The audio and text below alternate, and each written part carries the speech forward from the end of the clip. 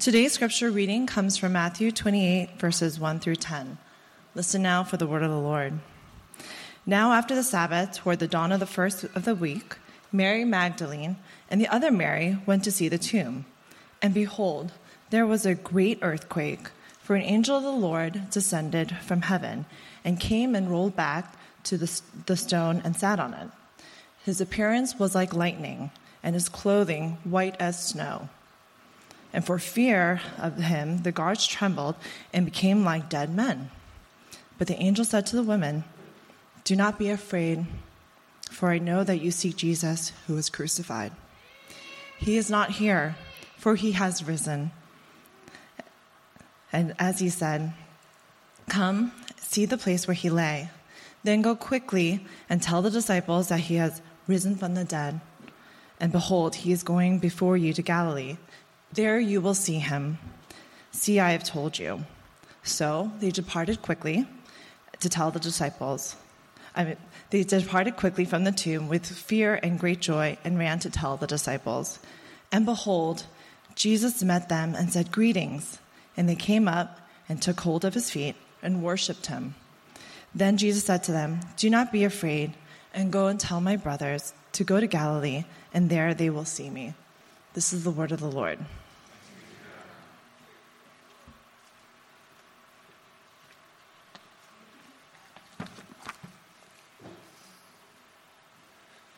The Lord be with you. Happy Resurrection of the Lord Jesus Christ Sunday to you all. Welcome, everyone. And before I begin, I just want to remind you that during offering time, I want to remind you that from last Sunday, as we heard from Neighbor Corps, if you are able, we ask you to designate a special offering for Neighbor Corps. That money will be given to their ministry to help those who are in need of transportation. So just a reminder for that. Please pray with me. Lord, thank you again for this day that you have made, especially this Easter Sunday as we gather. Help us now in the hearing of your word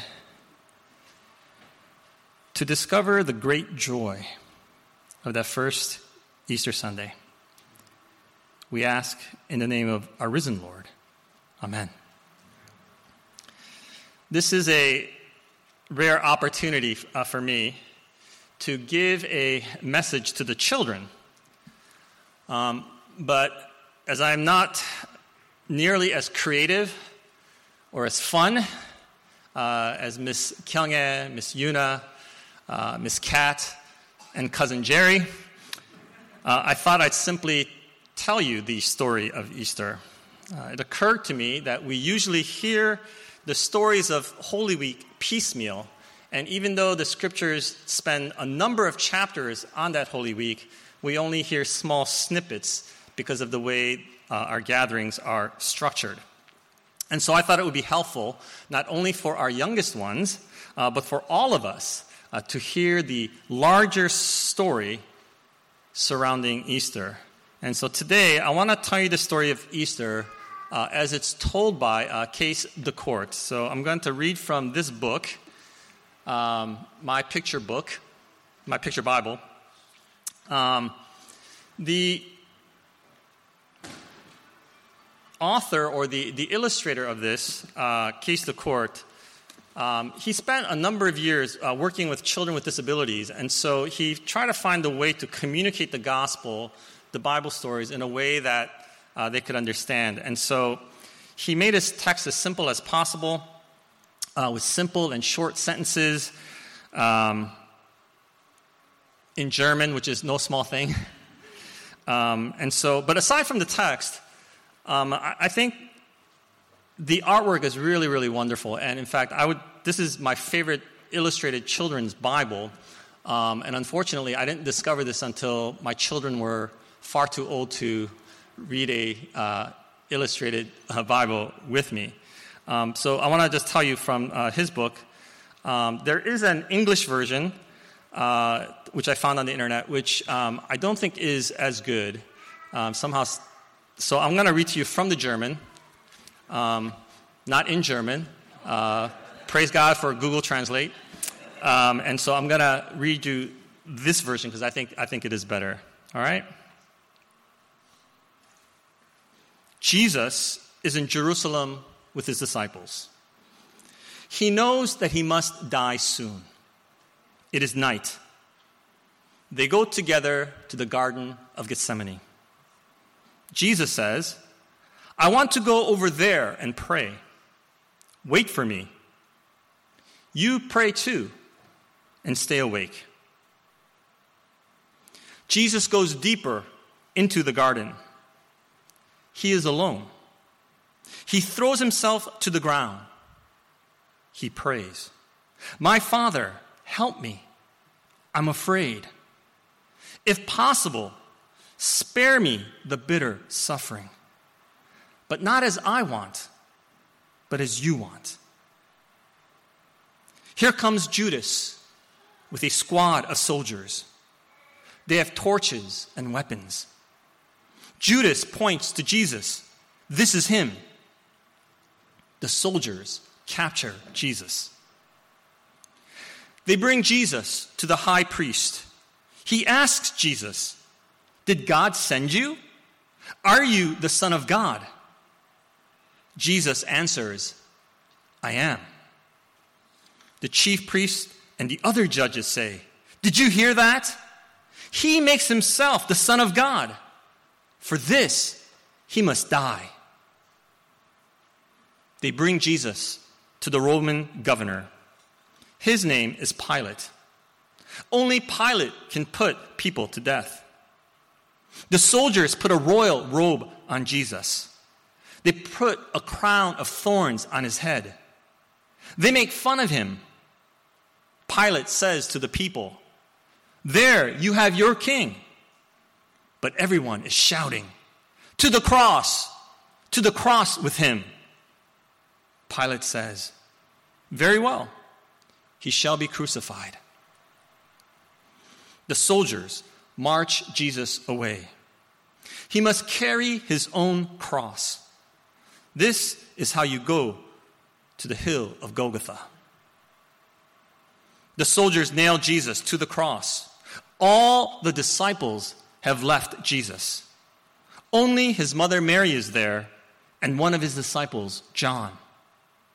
Jesus says to Mary, John is your son from now on. And to John, he says, from now on, Mary is your mother. The important priests mock Jesus. He should come down from the cross. Then we would believe that he is the Son of God. Suddenly, it gets dark in the bright daylight. Jesus cries out, It is finished. Then he lowers his head and dies. Jesus is dead. His friends take his body off the cross. Mary and other women are watching. The men lay the dead Jesus in a new tomb. The tomb is carved into a rock. When the Sabbath is over, the women come to the tomb. They want to anoint Jesus. The tomb is open, but Jesus is no longer there. An angel says to the women, Why are you looking for the living among the dead? He has been raised from the dead. He lives. Go and tell his disciples. Later, Jesus himself is suddenly among them. He frightened them. And Jesus says, Don't be afraid. It really is me. Jesus says, God ordered that I die for you, but he didn't leave me dead. He raised me up. That's the story of Easter. God has raised Jesus up. Jesus has been raised. Christ is risen from the dead. I know that we have become used to the resurrection and talking about it, but on that first Easter Sunday, no one was expecting it. Even though Jesus had repeatedly talked about it to his disciples, it caught everyone by surprise. The women certainly did not go anticipating a resurrection. Matthew says that they went to see the tomb, probably to mourn, much like we might go to a graveyard to remember our loved ones. So when they arrived, you can imagine the terror they must have felt when there is an earthquake and then an angel, all white, looking like lightning, descending from the skies and rolling back this massive stone and then sitting down on it. For Matthew, Easter morning has cosmic significance. Earthquakes and lightning are signs of the eschaton. So this is the beginning of the very last days. It's quite dramatic, isn't it? This is an angel who knows how to make a dramatic entrance. In fact, the angel's appearance is so terrifying that the soldiers trembled, and the word here is the same word that is used for earthquakes. So while the earth quaked, the human quaked, and they could not do anything and became like dead men. The angel then turns to the women, who are apparently more composed than these soldiers, to reassure them to not fear, and then tells them to come and see where Jesus' body had been in the tomb. And then the angel commissions the women to go quickly and to tell his disciples that he is risen. At the Easter dawn service earlier this morning, I said that this is the first commission or the pre-commission. That before Jesus gives the final great commission at the end of the gospel, the angel gives this prior commission to the women. The two Marys must bear the message that Jesus has been raised from the dead before Jesus can give the great commission to make disciples of all nations. Jesus has been raised from the dead. This is the central message and the foundation of our faith. But it really is difficult to believe, isn't it? A good or an innocent man being killed on a Friday is believable. It happens far too often, even today. But a dead man being raised from the dead, no matter how good, no one has seen anything like that. And to this central claim, we actually have no witnesses. No one had an iPhone placed in the tomb to record that moment when Jesus resurrected from the dead. All we have is an empty tomb and the testimony of some women whom even the disciples initially dismissed as telling idle tales. And yet without it, everything, I mean everything, collapses. Without the resurrection of Jesus Christ, there is no Christianity. As the Apostle Paul wrote, if Jesus has not been raised, then we are still in our sins. We have no hope. We are of all people the most to be pitied. Jesus has been raised from the dead. That's the good news that we are given. In the testimony of the resurrection, we have here a declaration, not explanation. You know, growing up, whenever we had anything that was told by someone in our family that was really hard to believe, we would always bring up Mrs. Coogan. Mrs. Coogan was my middle school gym teacher.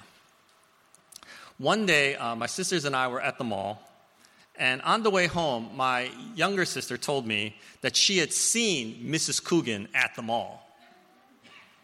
My other sister and I, who weren't with her at the moment when she claimed to have seen her, doubted her and said, no, you couldn't have seen her. There's no way that Mrs. Coogan, our gym teacher, could have been at the mall. I mean, in our middle school minds, we could not imagine our gym teacher at the mall shopping like a regular person, right? I mean, we only see her at school, and not even at school, only in the gym. And so for her to be at the mall just seemed impossible to us. And so whenever my younger sister would tell us anything that was remotely difficult to believe, we would always say to her, sure, just like you saw Mrs. Coogan at the mall. After I got married, my wife claimed that she once saw Shaquille O'Neal in Baltimore. And I unwisely said to her, sure, just like my sister saw Mrs. Coogan at the mall. Now, of course, these supposed sightings, whether true or not, don't make any real difference in anyone's lives. But if it's so difficult to believe something as trivial as seeing Mrs. Coogan at the mall, how can anyone possibly believe something as extraordinary as the resurrection?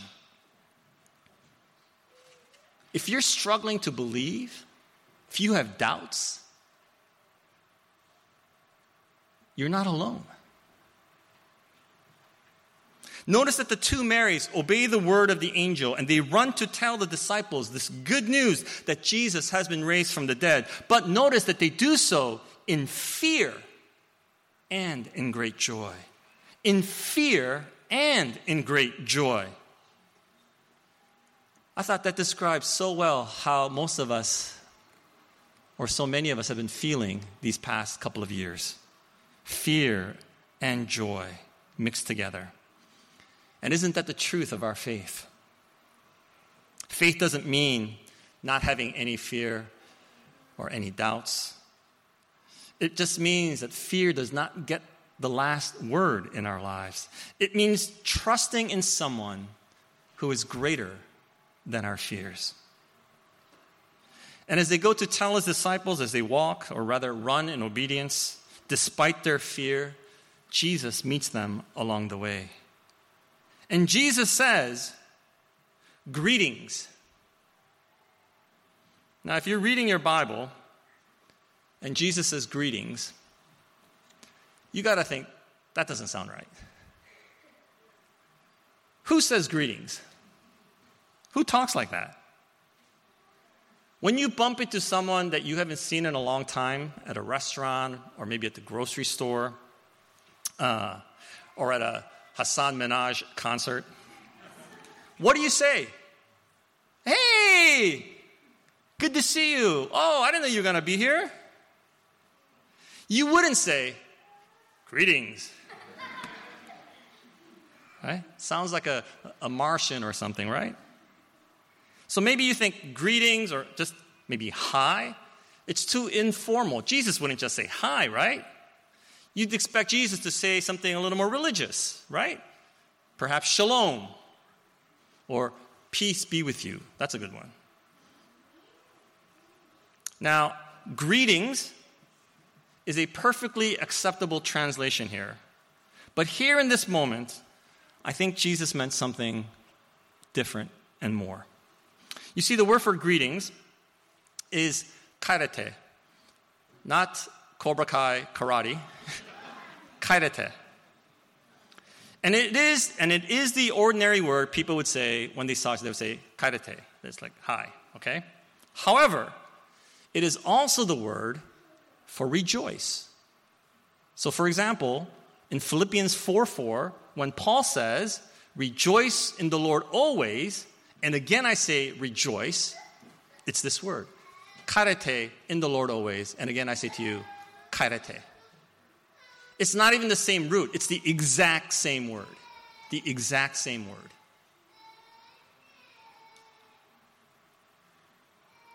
So while Jesus may have said, hey, what's up? I want to suggest that he's also exhorting them who are running in fear and in great joy to rejoice. Let joy overcome the fear that you're experiencing. And then look at how the women respond to Jesus' call to rejoice. They grab his feet and worship him. They grab his feet to make sure he's really there, I think, right? They want to make sure that this is not some figment of their imagination. that Jesus is not just some sort of spirit, but that he's real. And so they grab his feet and they worship him. You can't get more human than feet. And you can't get more divine than worship. This is what joy looks like. It's grabbing the feet of Jesus in joyful worship. When you worship, when you can really see and touch the greatness of God, the aliveness of God, that's when fears are overcome by joy. Now, while it must have been a great source of encouragement for the women to see Jesus, the meeting itself seems a little redundant or unnecessary. The angel had already told the women that he is going ahead of them to meet them in Galilee. So Jesus could have just waited or gone ahead to Galilee and meet them all there as he had told them, the angel had said. But he meets the women along the way, and then he kind of repeats the same message that the angels gave. Now, it's possible that Jesus shows up here because he knows that the women need some extra encouragement. That's something that Jesus would do, of course. But I think there is another reason for this encounter. Notice that Jesus repeats the message of the angel, but he changes one important word. The angel had said, "Go and tell his disciples," but Jesus says, "Go and tell my brothers." Go and tell my brothers, and the word there could be brothers and sisters. Do not be afraid. Go and tell my brothers and sisters to go to Galilee, and there they will see me. My brothers. You know, this is a really incredible word for Jesus to use. It seems to me that this small revision, this small edit to the message was important enough for Jesus to change his own travel plans and to make this stop, to stop the women in the middle of their marathon to make sure that they got this right. Go and tell my brothers and my sisters. You know, earlier in Matthew chapter 12, when Jesus' biological mother and his stepbrothers and sisters, they were all trying to get to see him, and they were outside the house, and they said, "Hey, Jesus, your brother and your sisters and your brothers are here." Jesus stretched out his hands, and he said this, pointing toward his disciples, "Here are my mother and my brothers, for whoever does the will of my Father is my brother and my sister and my mother." Whoever does the will of the Father, those people are my brothers, my sisters, my mothers. It was a shocking thing for Jesus to say, to elevate disciples over his blood relatives. But that is the radical kingdom that Jesus is ushering in, where relationships are fundamentally reconfigured in accordance to obedience to the will of the Father. So what happens after Jesus makes this declaration? Did Jesus' disciples, his new brothers and sisters and mothers, live up to and into this new identity? Were they obedient from that moment on to the will of the Father? Absolutely not. Absolutely not. As a group, they failed miserably to demonstrate faith, to show compassion, or even to understand what Jesus was talking about. They got into petty squabbles about who was greater. They shooed the children away when Jesus wanted to be near them. Then in the worst week of Jesus' life, Judas betrayed him. Peter denied him 3 times. And all the disciples abandoned him. They did not do the will of the Father. And so does that mean then that they are no longer worthy to be called Jesus' brothers and sisters and mother? Isn't that how we would judge them? Isn't that what you might wonder if you were in their shoes or sandals, right? If you had failed that badly, wouldn't you think I'm no longer his brother? Jesus says to the two Marys, tell my brothers and my sisters. They are my brothers and my sisters. They are still my brothers and my sisters. The resurrection confirms what Jesus has been saying and has promised. He gives this word. By saying brothers and sisters, he's saying there is forgiveness. There is restoration. There is the hope of reconciliation. By his own perfect obedience to the will of the Father, Jesus makes possible and makes real this new family. You know, this word changes the entire scene for me. I know that on Easter Sunday, many preachers valiantly try to convince the congregation of the historical reality of the resurrection. Because Easter Sunday tends to draw people who may not come to the church very often. Ministers often feel extra pressure to preach their best sermon, right? And to make sure somehow that they can persuade those people who might be doubting of the truth of the resurrection. This is not my best sermon.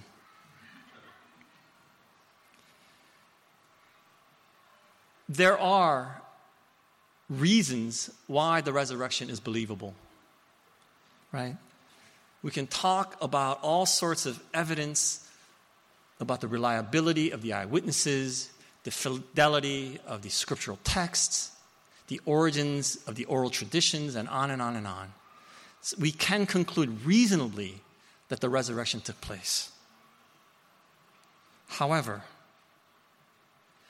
you and I know, and you and I have come to discover, and painfully so in the last few years especially, that some people, no matter what evidence you present, no matter how overwhelming and persuasive you might be, they will not believe. Whether it's vaccine efficacy, election results, institutional racism, or even the sighting of Mrs. Coogan at the mall. For some people, no amount of evidence will ever be sufficient. The soldiers that day, think about the soldiers that day. Do you realize they saw exactly the same thing that the two Marys saw? They saw and felt the earthquake, so much so that their own hearts quaked. They saw the angel descending, glowing like lightning. They saw the angel roll that stone away. They saw the empty tomb. They had the exact same evidence that the Marys had. And in fact, they testified of what they had seen. They gave testimony to what they had witnessed. They knew better than even the Marys what was going on because they were in charge of making sure no one got in or out of that tomb. They saw the same thing, and yet they rejected Jesus. You know, when I was younger, I really thought that if I studied hard enough, that if I was good enough and could argue better, that I could persuade people of the truth of the resurrection and of the Christian faith, right? Because it made so much sense to me. I thought I could argue people into it. I know, of course, that I can't do that now. I know that there are, of course, some people who might be convinced into the truth through reason and argument. But you know, faith at the end of the day, it's not a matter of facts.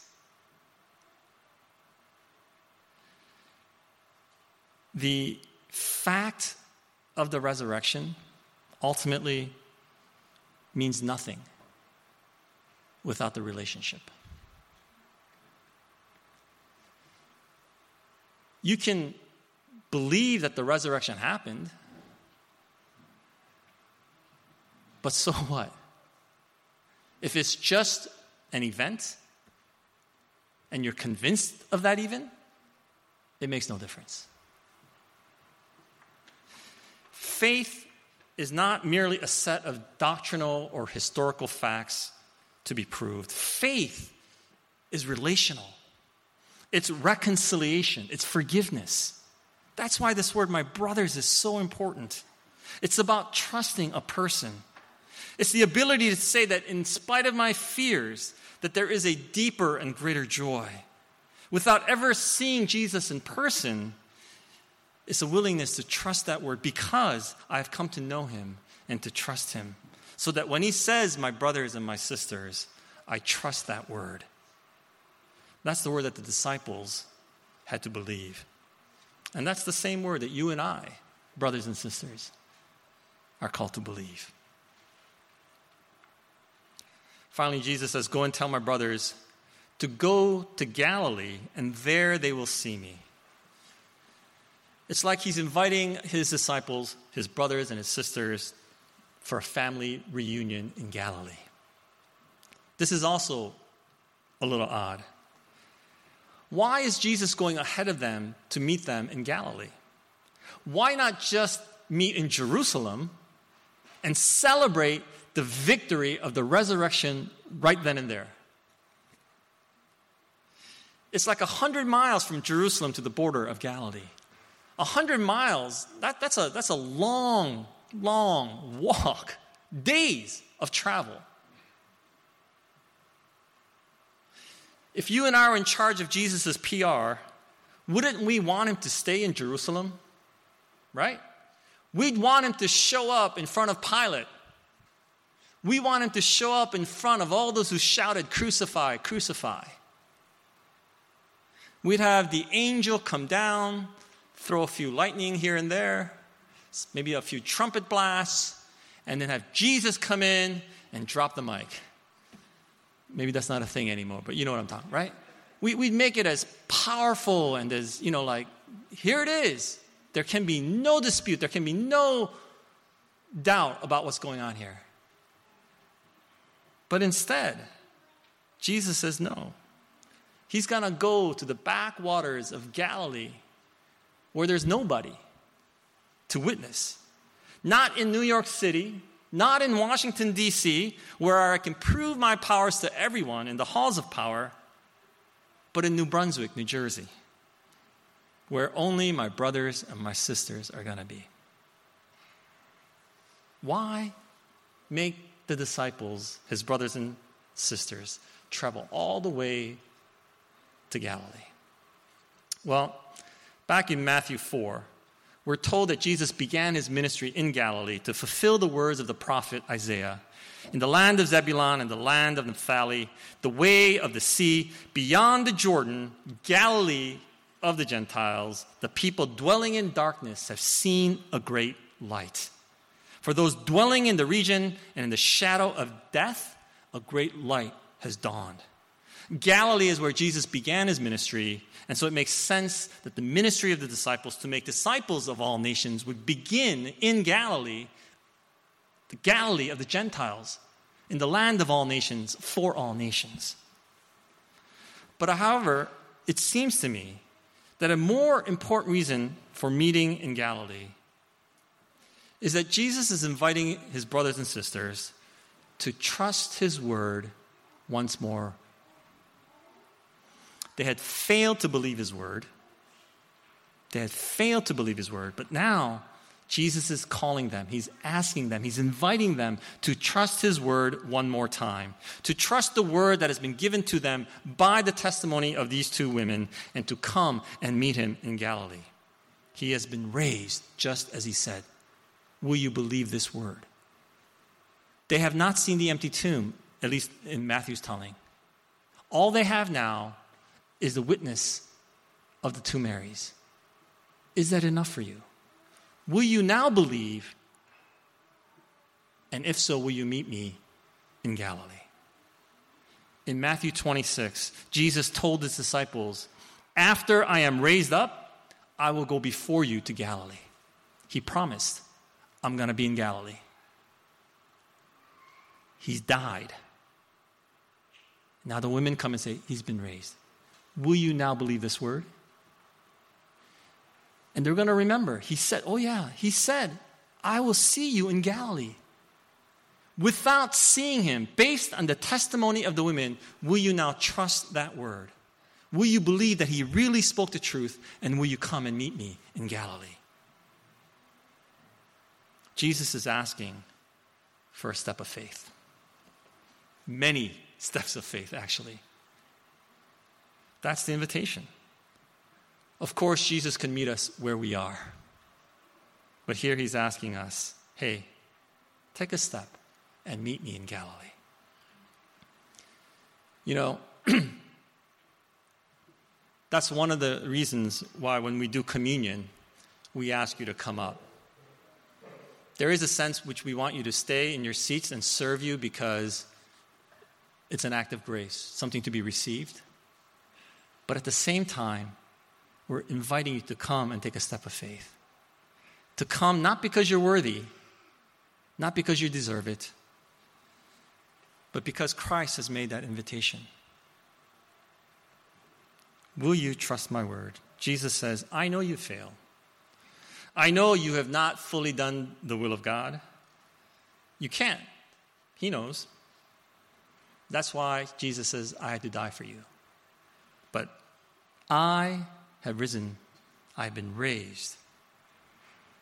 No matter how many times you have failed God, yourself and others, Jesus says, come to Galilee.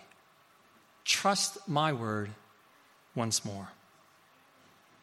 Brothers and sisters, I deliver to you once again the first commission given to us by Jesus. Jesus has been raised from the dead in accordance with the scriptures, just as he said. Jesus has been raised from the dead. Believe the good news and rejoice and worship him. Please pray with me.